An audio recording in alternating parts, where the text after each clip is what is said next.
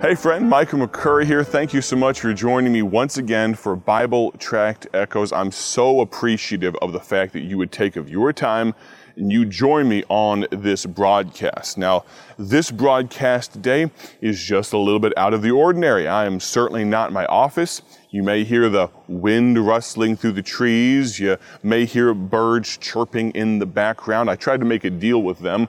If they would stop talking, my wife would fill the bird feeders, but they didn't listen to me. I guess they don't speak English. But anyway, I'm out in my backyard, actually, if you can believe that, giving you a little glimpse behind the curtain, a little behind the scenes. But the purpose is this. It's kind of a twofold thing today. I've got to get ready for a trip. I'm hitting the Evangelist Trail. We have a very busy summer of summer camps and different things, and we're getting ready to get on the road. But before we do that, there's some preparation that is necessary. There are some things that I need to do to make sure we, my family and I, are safe as we get on the road. Now, Brother Weston, kind of give us, Weston's the cameraman today, in case you're wondering who I'm talking to. I don't have a mouse in my pocket, but give us a little pan of this RV here, if you would. Kind of show the folks that are watching on video.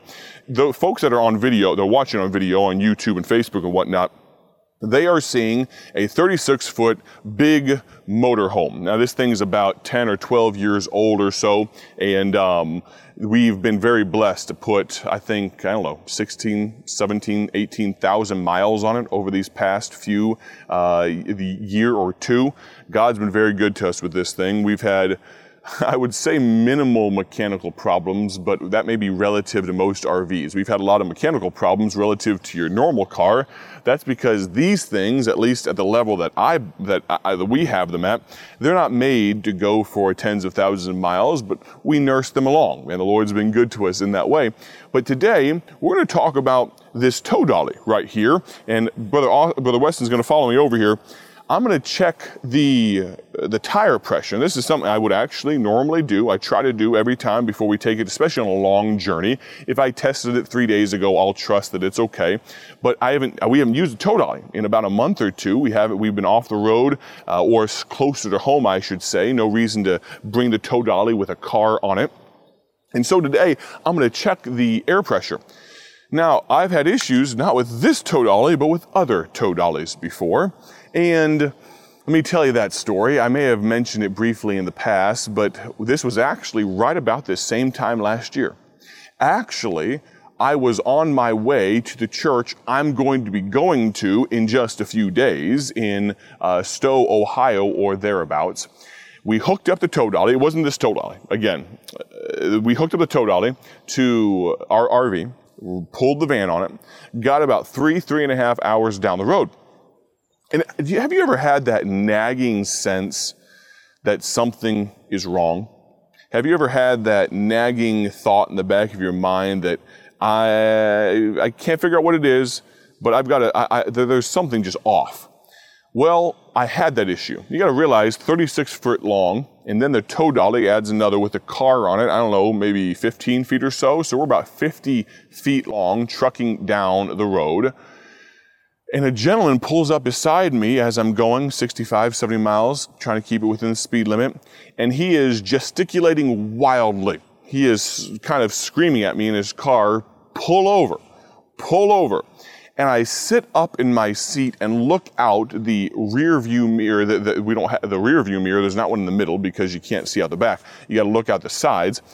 And all I see are sparks flying out from underneath the right side of the tow dolly. You see, if you come in here tight, Mr. Weston, those of you listening at home, you can imagine with me, this wheel, this tire, it wasn't just the tire, it was the wheel, had completely come off of the tow dolly. It was gone. I don't know how long it had been gone. My guess is that it had been less than a mile or so, because I think the gentleman noticed it very quickly. The reason I didn't notice it is because we've got multiple tons of RV, and then you have the tow dolly, the car, all of that. We weren't going uphill or anything. It's kind of difficult to notice, even though it was literally just scraping on the bottom of the tow dolly. And so one of the things I check, I'm not going to do it right now, but you check the wheel bearings, you check the tire pressures, you check all these different types of things to hopefully minimize issues like that. Now, you got to realize the Lord knew what was going on. The point of what I'm telling you is, the reason I'm checking the tire pressure right now, if I can get this thing off here, the reason I'm checking the tire pressure is because little things are important. And you'll realize in the Christian life, little things are incredibly important. Let's see here. Let's see if there we go. Let's test it one more time here. Maybe you hear the rush of air on the radio. There we go. Right about where I needed to be. Perfect. Little things like these tire pressures can become big deals later on. We talked yesterday on the broadcast about a little snack. We talked about a little boy who was brought to Jesus by Andrew, and about how that little boy had, what did he have? 5 barley loaves and 2 small fishes. And God used those things in a great way for His glory and to feed thousands of people. Now, we're going to read the verse we began with yesterday, the book of Leviticus. The wind blew my pages over here. Let's see. Leviticus chapter 26 and verse number 8. And 5 of you shall chase 100, and 100 of you shall put 10,000 to flight, and your enemies shall fall before you by the sword. You know, God's people, with God's might, with God's power, can do great things in spite of being of little stature, of little worth, apparently, in the world's eyes. My question for you today is, do you consider yourself worth less? Do you consider yourself worth little? A good old song, little is much when God is in it. If you go over to the book of 1 Samuel, we talked about a little snack yesterday, but here in 1 Samuel chapter number 17, it's a longer chapter. Go to verse number 50. We're not going to read the whole thing for sake of time. Verse 50, so David prevailed over the Philistine with a sling and with a stone, and smote the Philistine and slew him, but there was no sword in the hand of David. A little snack yesterday, a little stone today. It may seem like a little thing to be off by 5, 10, or 15 psi in a tire in this tow dolly, but it can rapidly become an issue when you have a 5,000-pound car on the tow dolly.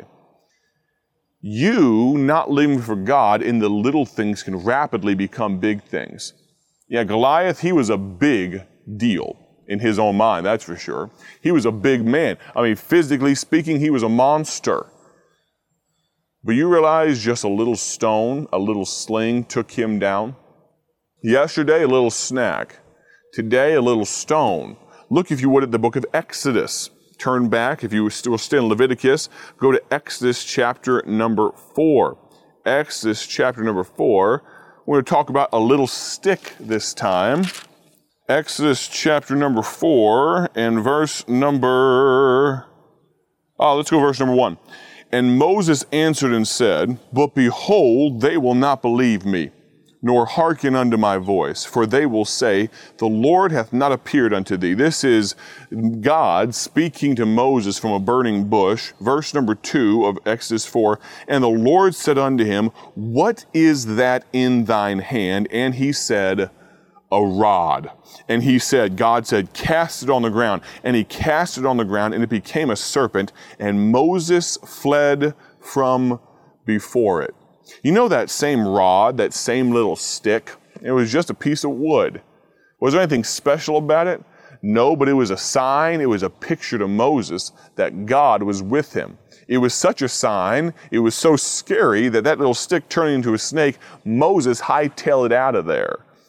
But you know that same stick, when dipped into the river, that Nile River, that river that made Egypt the powerhouse of its day, when dipped into that water turned red as unto blood because of just a little stick, if you will. Just a little stone and just a little sling took down Goliath. Yesterday, just a little snack fed thousands.